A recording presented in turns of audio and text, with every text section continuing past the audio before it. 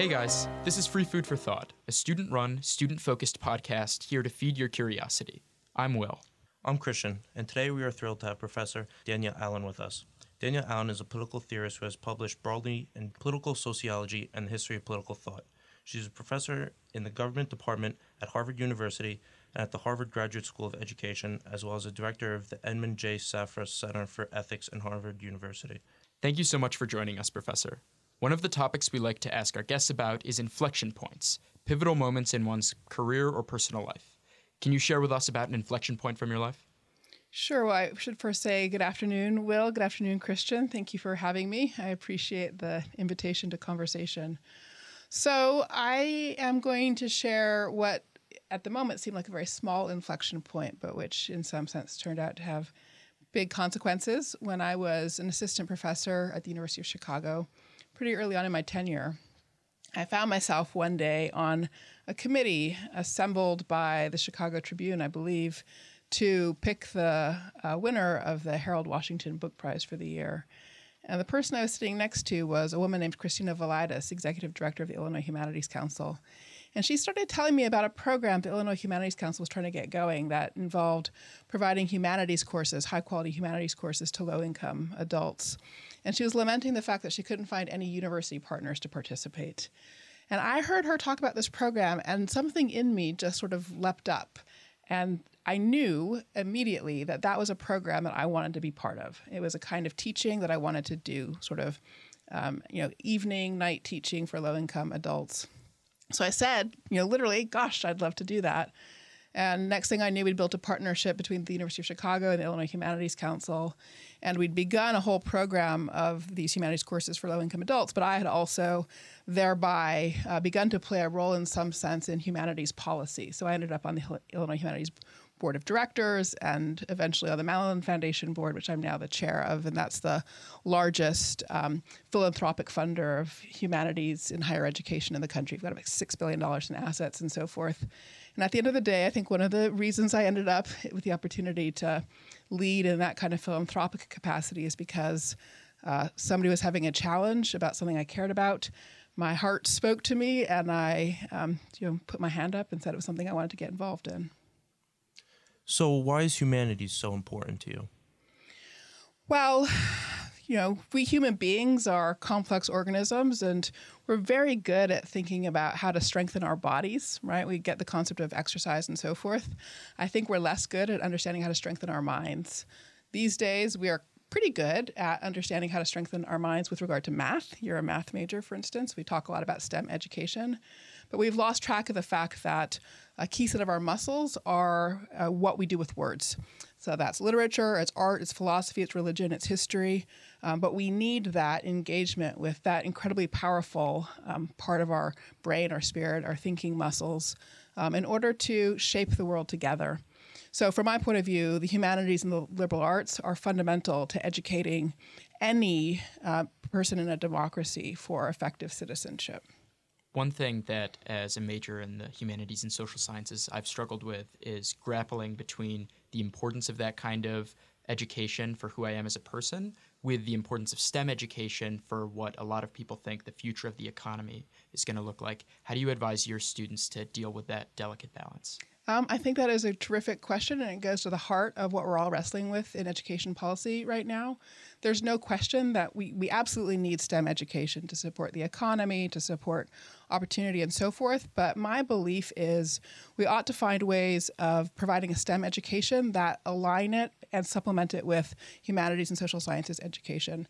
So, for example, I've been really struck by and concerned about data that shows a correlation between investing a student's investment in STEM education and a lower likelihood of political participation. There's a lot of data at this point that STEM majors are a heck of a lot less likely to vote or write letters to their congressperson or to the editor and so forth than humanities and social sciences majors. I can't believe that this is a necessary feature of STEM education. So I believe that we need to rethink the question of how we integrate STEM education and humanities and social sciences education. Because at the end of the day, those key technological skills that are so valuable for the economy need to align with the capacities that support citizenship. I think the future of a prosperous democracy, specifically, right, depends on being able to bring those two kinds of intellectual resources together. And as we're on the topic with learning and teaching, when I was doing my research, I saw an interview with Cornel West, who seems to be your mentor, and he's an American philosopher. And he talks about learning how to die, and that really interested me, and I just wanted to maybe get your description of that. Sure. So Cornel West is a teacher and great friend. So yes, he is among my mentors. He helped me a lot when I was an undergraduate having a rough time. So he's somebody who lifted me up and helped me intellectually and in my spirit. And I'm very grateful to him. So learning how to die, I mean, that's sort of the secret of learning how to live. And I do remember a long time ago now, more than 20 years, classes with Cornel about Socrates, right? So Socrates is that person who learned how to die and his commitment to the truth. He knew what he stood for. He had a sense of full integrity such that he was clear about what his own limits and choices were. And that's, I think, what it means to learn how to die, to understand what's required of you for integrity so that you know the limits of your choices, where you'll say no if need be, and also so that you can be sure that as you take your steps through life one after another, you're consistently acting in a way in which you won't have regrets if that should be the moment that you're called from this earth. So on the topic of making sure you live your life in a way where you have integrity and making sure you don't have regrets, one of the things you talked about in your book, Our Declaration, is how you feel you learned more from the students you were teaching at a night school than you did from undergraduates at one of the most elite institutions in the United States. Right, yes. Sorry, guys. Does that experience make you regret at all the path you took in reaching the very tops of academia, or do you still feel like the direction you took was the most rewarding and important one for you? So that's an interesting question. That's a good question. So I don't, by any stretch of the imagination, regret a minute of time I've spent teaching undergraduates at elite institutions. It's a privilege and an honor without any question. To be a teacher simply is a privilege and an honor in all contexts. I think for me, what was so important about that teaching of night students was that they gave back to me a really immediate sense of how education matters for life, not just for credentials, not just for the next job, but for human fulfillment and an ability to be the owner of one's own course. That has made me a better teacher on college campuses, I believe, but it has also meant that as I've lived in universities, I've been able to think about ways of opening up their work and to connect the work of universities to a broader community of learners. The other important thing to say is I could never have become the teacher that I am without having passed through all of these remarkable elite colleges and universities. So I don't regret at all having multiple worlds. I just consider it my responsibility to figure out how to knit these worlds together. Staying on Our Declaration, one of the things you wrote in the book that really struck me was that you felt that libertarianism dominates our political imaginations. Obviously, lots has happened in politics since then. The Republican Party nominated a successful presidential candidate who opposed any cuts to the biggest entitlement programs. The Democrats were dragged to Democrats of all ideological stripes, supporting a bill that would give Medicare for all. And just recently, the Republican Party itself advanced a budget that would increase spending not just on national defense, but also non-defense discretionary spending. Do those trends make you feel that libertarianism no longer predominates political imaginations, or do you hold by what you wrote? That's an interesting question. Well, I think what I would be most likely to say is I take us to be very confused at the moment as a society. That is, we have lots of hard questions in front of us. We have an economy where some have done well and some have done very badly as globalization has caused fortunes to part. We have high rates of immigration that put pressure on our conviction and our ability to build a cohesive culture. The immigration brings economic value, but puts strain on our cultural sense of community. So we face great challenges, and I think under the stress of those challenges, we're sort of wandering a little bit in the wilderness. So I do think libertarian values continue to play an important role in American political life. I think when you sort of cut through the noise and so forth and identify the voices who are articulating sound directions, you'll find across the spectrum, left and right, people who are just constantly and consistently wrestling with how to think about the relationship of liberty and equality to each other. I mean, those are the original questions of representative democracies. They will never go away as long as we're actually trying to secure a representative democracy. And I do think there's just continues to be lots of work to do for all of us to understand both of those concepts and how they can and should be mutually compatible with each other. So the Declaration of Independence, Lessons for Citizenship in Challenging Times. I think we covered the challenging times part. So maybe let's cover the lessons for citizenship part. Sure. Okay. So I don't want to give away my talk, though. You're asking for a teaser here for what the talk is? Yeah, maybe like 3 of the so lessons. Yeah. So, well, let's go back. I mean, I'm going to say a little bit of this tonight. Let's take the healthcare debate. That's one of the issues you just alluded to in the prior question. That's a debate that I think has caused sort of great tumult and confusion for us. And I think one of the reasons it's been so hard is because we haven't separated what the Declaration of Independence identifies as the questions of principle from the questions of organizational form. You need an answer on both questions. That is to say, you need to know what principles you're using to shape your polity and your collective life. And then once you've kind of clarified that, you can get around to the business of figuring out what the right organizational form is. So what that means is, underneath the healthcare debate, we're all having like a big, huge, raucous argument about whether or not healthcare is a basic right. Like that's the real argument. Most Democrats at this point pretty much think it is. Republicans are split on that view. Half of the Republicans actually sort of seem to think it is. The House's Better Way health plan talked about a right to access to health care. It's in the territory of a right to health care. But then half of the libertarian Republicans don't think there's a right to health care. So that's our first argument. And if we could actually achieve a sense of resolution or equilibrium there, it might be then easier to address the question of organizational form. So either you do think it's right or you don't. And if you do, well, then we've got a bunch of different organizational forms on the table. We've got the Affordable Care Act proposals. We've got the proposals in the Republican Better Way plan and so forth. But right now we're kind of like muddling through trying to have the conversation about principle and the conversation about organizational form at the same time. And I think that we could have more productive public conversations if we could clarify that distinction a bit.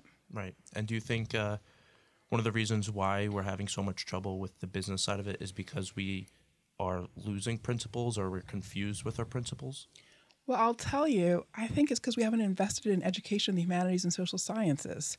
I mean, that's where you learn how to think through principles, clarify arguments, understand the logic of an argument, and use words to, again, clarify meanings with one another.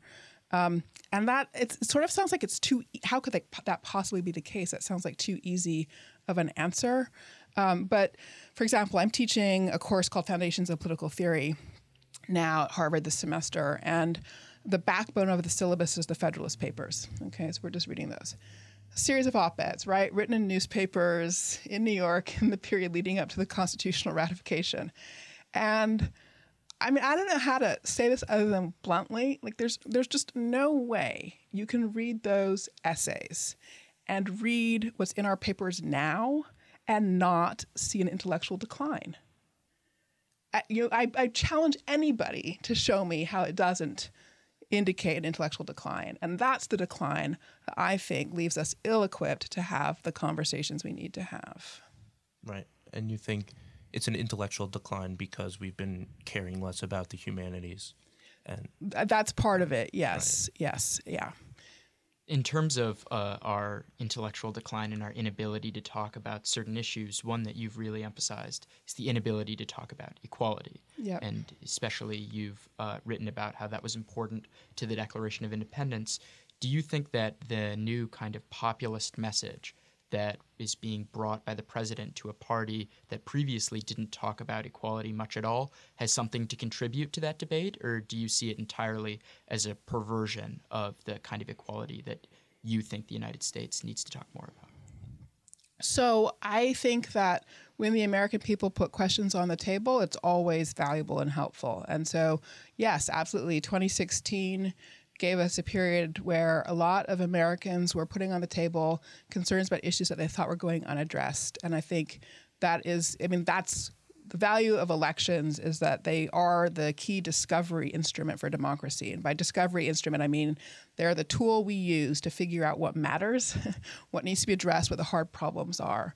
So yes, I do think we have an interesting moment of opportunity to dig into our understanding of what democracy is and to try to work together to answer these hard questions. So, I think there's an awful lot of stuff flying about, the news media, et cetera, the kind of public conversation, which is counterproductive. But I believe in the capacity of the American people to dig into these questions if they should see fit. So for example, I spend a fair amount of time trying to encourage people to re-engage in local and state level government. I think that there's a lot that we could do to build a more productive political conversation if people came back to the table of participation at that level. How do we incentivize people to engage in that kind of political processes when it's not put in the media at the same level? They're not hearing it talked about by their friends and neighbors as frequently. How do we force people to reach out to something that's less accessible, even if it's closer? Yeah, no, it's a great question and it's a challenge. And this is one of those places where we suffer from the remarkable transformation of the media ecosystem, because local and regional newspapers have declined at an extraordinary rate in the last decade. And it's true that there just isn't coverage of state houses the way there used to be. So one of the things I've been going around arguing for is that universities and colleges could build internship programs in partnership with national news organizations, for example, that would place students in think tanks, and they'd spend half their time in a right-leaning think tank and half their time in a left-leaning think tank. And from the context of that think tank would cover state house issues, because think tanks are still interested in what's happening in state-level policy, and most states tend to have a kind of pair on either side of the political spectrum. And so I think that there are ways we could go around kind of rebuilding coverage of state-level political issues. And I think that's just the first part of the answer to your question. But I think we have to actually think about ways of rebuilding institutional structures that give people access to what's happening at a local level, as well as motivation for participating. So one thing that I thought was very interesting from your book, The World of Prometheus, you talked about each member, the punisher, the punished, in total society, has a specific role to play in restoring equilibrium, right? And this kind of goes back into local government. Everyone needs to participate at some level. My question is, who is the punisher? Who's the punished in modern government? And can you explain what this equilibrium is? Sure. There's a lot in your question, and a couple of important things to bring out.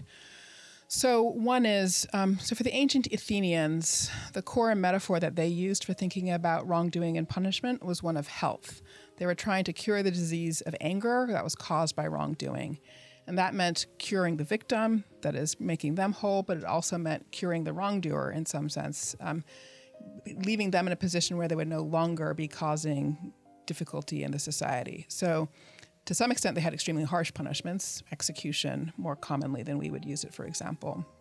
But they also had exile, which they used a lot, which actually gave people a chance of a fresh start. So what mattered was that they were gone from the community, but they could go off and start a new life. And the recognition was that a lot of wrongdoing comes out of specific sets of relationships that have gone bad. And so if a person leaves those relationships behind, there is a meaningful chance of a fresh start. So that was sort of how punishment worked in the ancient world. In our contemporary world, of course, our criminal justice system is split between what we do at the state level and what we do at the federal level. But this is actually a great example of why engagement at the state level matters so much. We all, at this point, know we have this incredible incarceration system. 2.2 million people in prison right now. It's the biggest system of imprisonment the world has ever seen. right? So we've outpaced apartheid South Africa. We've outpaced the Soviet Union in its totalitarian phases. So it's like, this is a pretty remarkable prison system that we've got. The majority of those prisoners are held at the state level. So if one thinks we should be developing a different approach to criminal justice, perhaps rethinking whether our goal is deterrence only or some notion of making a community whole, then the work has to be done at the state level rather than at the federal level. Unfortunately, there's only time for one more question, which is the last question that we ask all of our guests. What's your personal definition of success, and how would you help students identify it for themselves? Well, yes, I was warned, but that doesn't make it less difficult of a question. I think at the end of the day, success is feeling that you have a set of relationships, so family and so forth, and a body of work about which you can say, yes, my purposes, I've pursued my purposes consistently and done good. Well, thank you. Unfortunately, that is all the time we have for today. Thank you, Professor, for joining us. And to all our listeners, remember to stay hungry. Thanks very much for having me.